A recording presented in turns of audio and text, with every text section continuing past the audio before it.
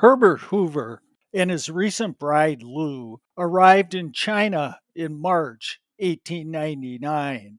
Hoover had just received a promotion to be the chief engineer in China for the British mining firm Bewick Mooring and Company. As we discussed about a year ago in our 8th episode of season 1, the Boxer Rebellion broke out in June 1900.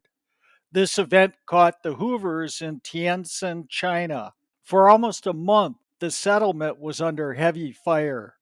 The Hoovers were in the thick of the city's defense.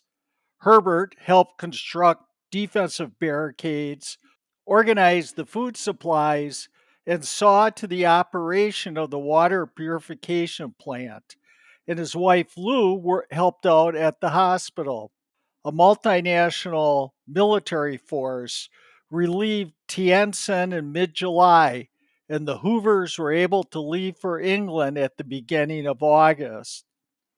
Hoover's subsequent work for the mining company and his ability to restructure other troubled mining companies made him extremely wealthy. 1 week before Hoover celebrated his 40th birthday in London in 1914, Germany declared war on France, and the American Consul General asked for Hoover's help in getting stranded tourists home.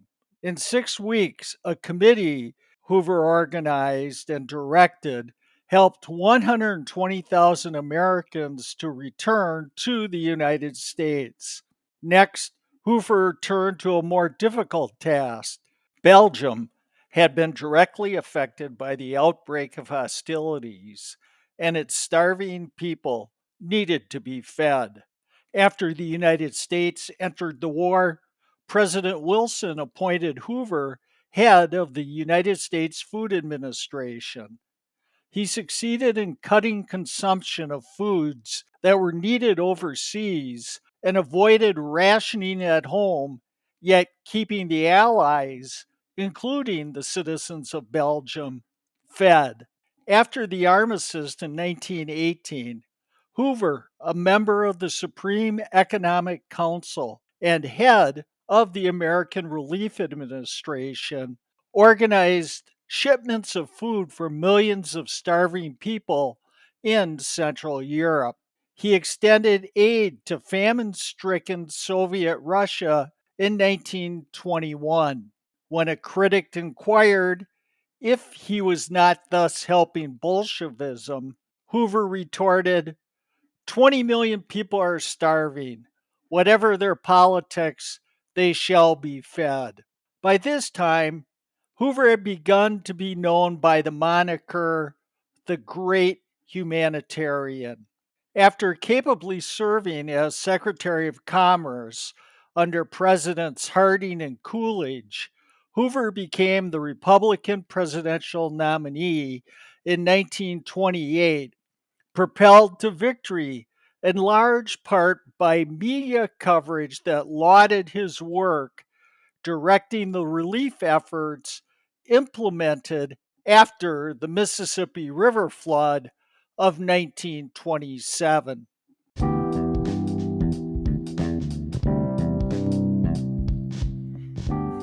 Bonjour and bienvenue. Hello and welcome back to Meyer Fun Facts. I'm Steve Meyer, and as the saying goes, who needs Google when you have Steve Meyer? Today, we bring you episode 5 of season 4, Herbert Hoover and the Mississippi River flood of 1927. The genesis of this podcast was a recommendation by longtime Maniac Jeff to take a look at the story behind the Mississippi River flood of 1927. Don't forget that you too can make a topic request or send a question by dropping an email to meyerfacts@gmail.com. A couple of brief programming notes. Due to a bout with a bad cold and the crud, this podcast was unfortunately delayed. There will be another upcoming delay before the next podcast due to a well earned vacation in warmer weather. Now, let's get back to our podcast Herbert Hoover and the Mississippi River flood of 1927. Before we get to the details of the Mississippi River flood of 1927, I'm going to open the mailbag and answer some of the inquiries that we have received. Longtime listener Bruce, who was a research contributor to the pod's most listened to episode, The Red Gym, sent an email pointing out a recent Wisconsin State Journal article on the history of intercollegiate hockey at the University of Wisconsin, the hockey team's early contest. And by early, we mean 1890s, early 1900s, until a 28-year hiatus starting in 1935. Those early contests were played on what's now Library Mall. Library Mall is, of course, located directly outside of the southern entrance to the Red Gym. The Wisconsin rink was constructed there each year with boards, overhead lights, and places for spectators to watch. But that outdoor ice was undependable, leaving Badger coaches to get creative for training before the team went on the road for games. The gym floor at the nearby Red Gym substituted for ice, and roller skates replaced blades. It's another Meyer fun fact for that venerable building known as the Red Gym.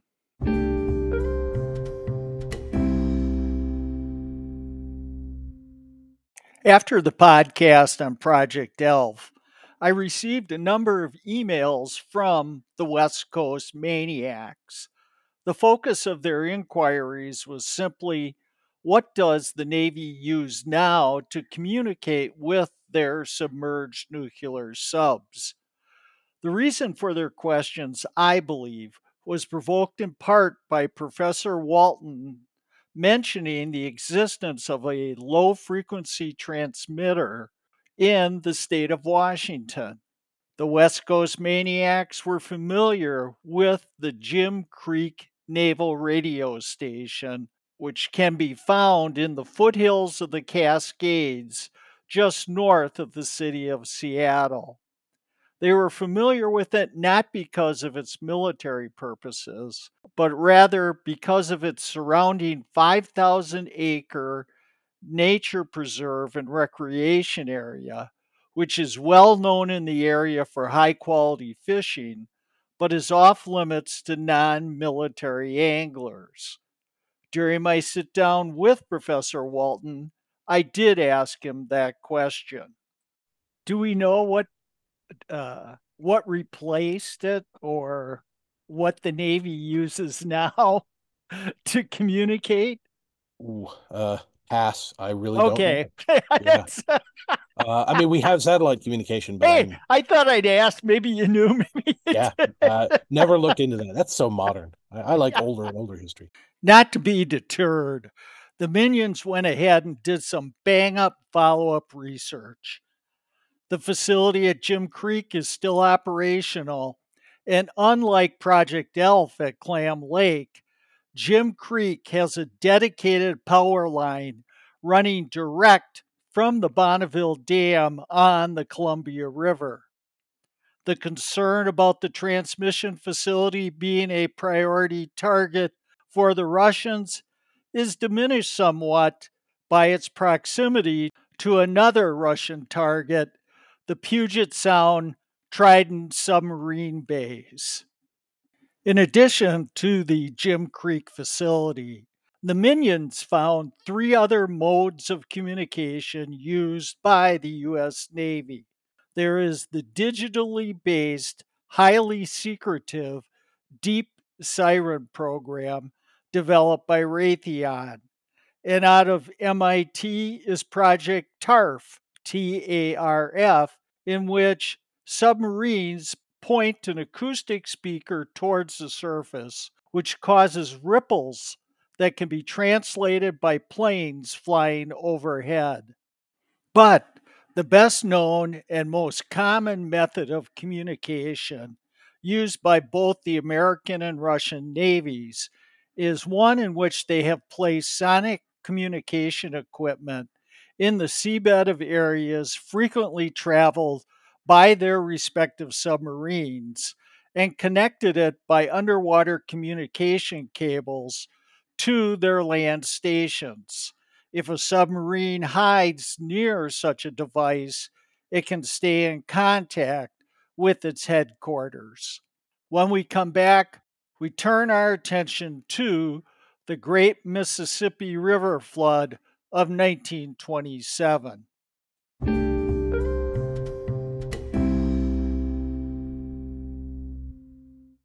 The Mississippi River Basin covers 41% of the continental United States, including 31 separate individual states, encompassing 1.2 million square miles.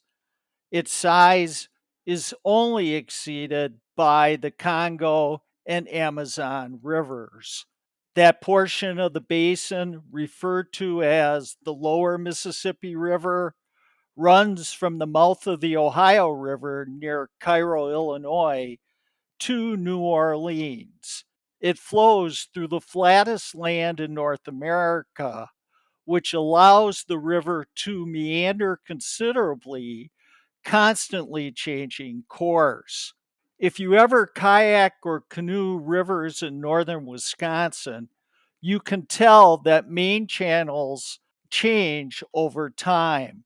This occurs despite the fact those rivers are carved through bedrock versus the lower Mississippi, which runs through sand and clay, facilitating the meandering and facilitating the constant change in the course of the river.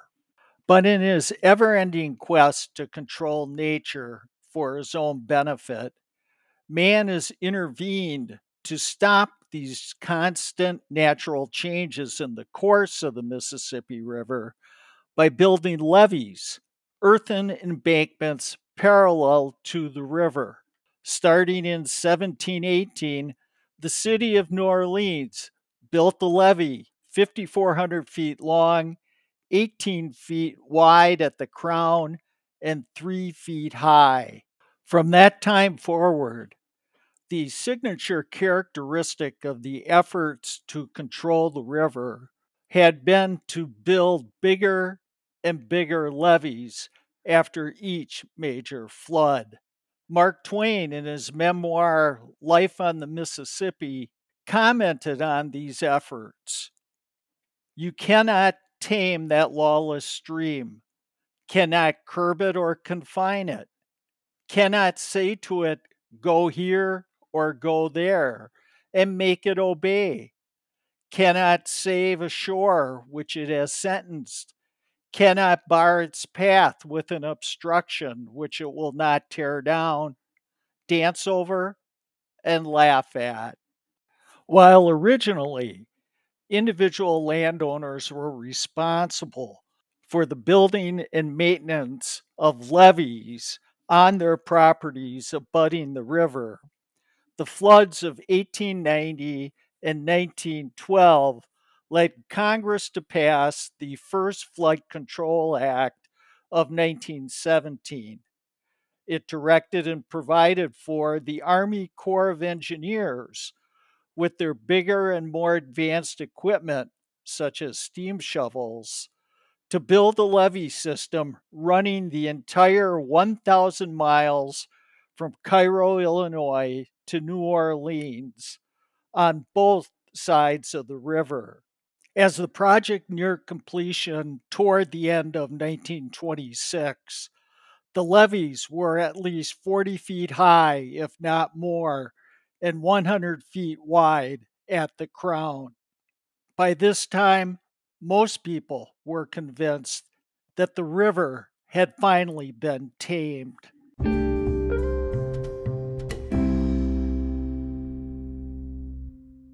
The timing for such optimistic sentiment about the technological prowess of the levees could not have been worse. A vicious weather pattern stalled over most of the central Mississippi River drainage basin in the fall of 1926, swelling the river and its tributaries. The rain saturated surrounding lands to the point where any additional precipitation immediately turned into runoff. Heavy rains continued from December through early spring. In early January 1927, the first of three waves of floodwaters approached the lower Mississippi River region. Armed guards patrolled the levees, fearful that residents from the other side of the river would take matters into their own hands and cause a breach in order to save the levee on their own side of the river. The relentless force of the water continued to pound the levees. On April 22nd, 1927, at a site just north of Greenville, Mississippi, about 100 miles or so south of Memphis, that constant pressure from the river caused a section of the levee to give way, creating a crevice 100 feet deep and a half-mile wide. Floodwaters poured through the breach, flooding agricultural lands located to the east. 120 more breaks along the lower Mississippi would follow. By May, over 26,000 square miles of the Delta region were underwater. The river grew to 60 to 70 miles wide, with depths up to 30 feet, inundating and destroying over 162,000 homes, sweeping away farm animals, and killing an unknown amount of people believed to be in the neighborhood of 250 to 500. 600,000 people were suddenly homeless, seeking shelter. It was a natural and a regional disaster of heretofore unseen proportions. President Coolidge looked to the great humanitarian for help.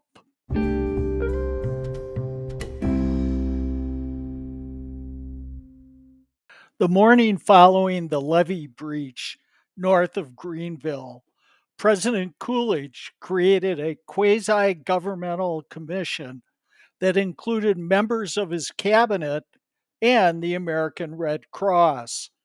The commission encouraged the public to donate funds to the relief effort and gave Secretary of Commerce Hoover near absolute authority to organize and oversee its response. Hoover used this authority to weave together federal resources, American National Red Cross volunteers, and the private sector to carry out the relief and recovery program. In effect, the flood response policy was centralized, but its execution was decentralized. Coolidge asked the public to donate up to $5 million to the Red Cross for relief purposes. But with Hoover taking to the radio airwaves quickly and repeatedly, donations from the public eventually reached $21 million. In the days and weeks that followed, 640,000 displaced persons were aided by the Red Cross. 300,000 stayed in over 150 Red Cross camps, many for up to 4 months when the waters had finally receded. The remainder of the evacuees stayed elsewhere, but received food from the Red Cross. The Red Cross provided those in the camps with food, tobacco, medical care, clothing, and some entertainment. Evacuees typically lived in tents donated by the Department of War and had access to simple bathing and toilet facilities. They received rudimentary medical care, Hoover having convinced the Rockefeller Foundation to help address public health issues.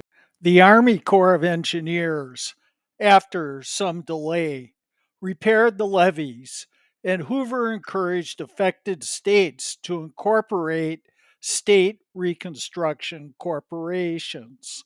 By the end of July, when the waters had retreated somewhat, the Red Cross camps started to be closed down. However, the relief efforts were not without its problems. The decentralized execution meant that the federal government had little oversight of the actual operations of the relief camps. In some Red Cross camps, local officials brutalized black evacuees and refused to allow them to leave the camps. In each of these instances, the federal government had no one at these sites to provide accurate reports on the conditions or put a halt to these actions. Some of the regional Red Cross administrators were the local rich white planters who saw their black sharecroppers, plantation wage hands, and cotton tenants as the main source of cheap labor to stack sandbags and perform the work of saving the region. Fearful that this cheap labor source would join the northward migration that had already started after World War I, the black refugees were prohibited from leaving and frequently held under armed guard. The flood was so transformative for the region that it is impossible to trace all of the subsequent ramifications. When we come back, the epilogue.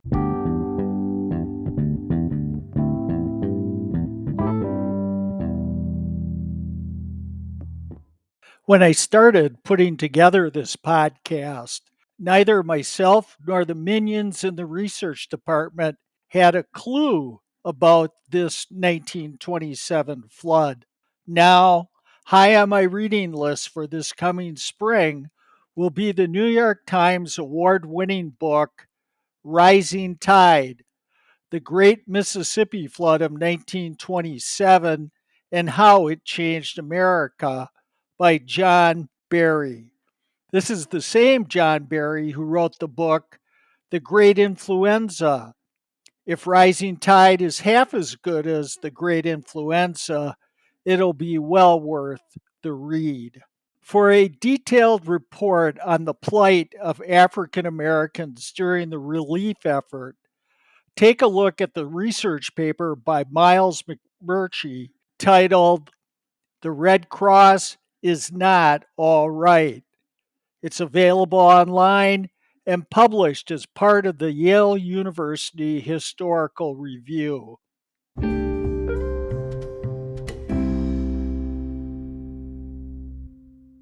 In wrapping up the epilogue, it's time to relate some Meyer fun facts, or at a minimum, take a look at some examples of Meyer's law of unintended consequences. In the year following the flood, Herbert Hoover swept to the presidency in a landslide over Al Smith. But by the end of his presidential term, rather than being known as the great humanitarian or the master of emergencies, his name instead became synonymous with Depression area shanty towns inhabited by the homeless. While the Army Corps of Engineers set about to repair the levees, its levees only policy for controlling the flow of the Mississippi, and its policy of closing off natural reservoirs and floodways was reversed and became a thing of the past. I may have misspoken when I said that this was a natural disaster. The governor of Pennsylvania vehemently disagreed, characterizing the flood as a man made disaster, laying the blame at the feet of the Army Corps of Engineers and its levees only policy. Finally, in what can only be described as a dark foreshadowing, the city of New Orleans, in a controversial and perhaps mistaken act to relieve the pressure on its city levees, dynamited the levee system downstream, causing the raging waters to wipe out St. Bernard Parish, the same parish destroyed in 2005 by Hurricane Katrina.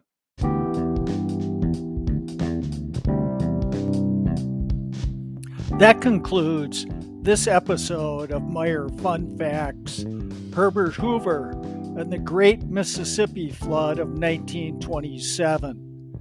I hope you enjoyed the podcast. Don't forget to send your comments and questions to me by email at meyerfacts@gmail.com. We'll see you in a couple weeks when we have a very, very special podcast that I've been looking forward to doing since we started the show. It's going to be a special guest discussing Leo Burt. Until then, take care.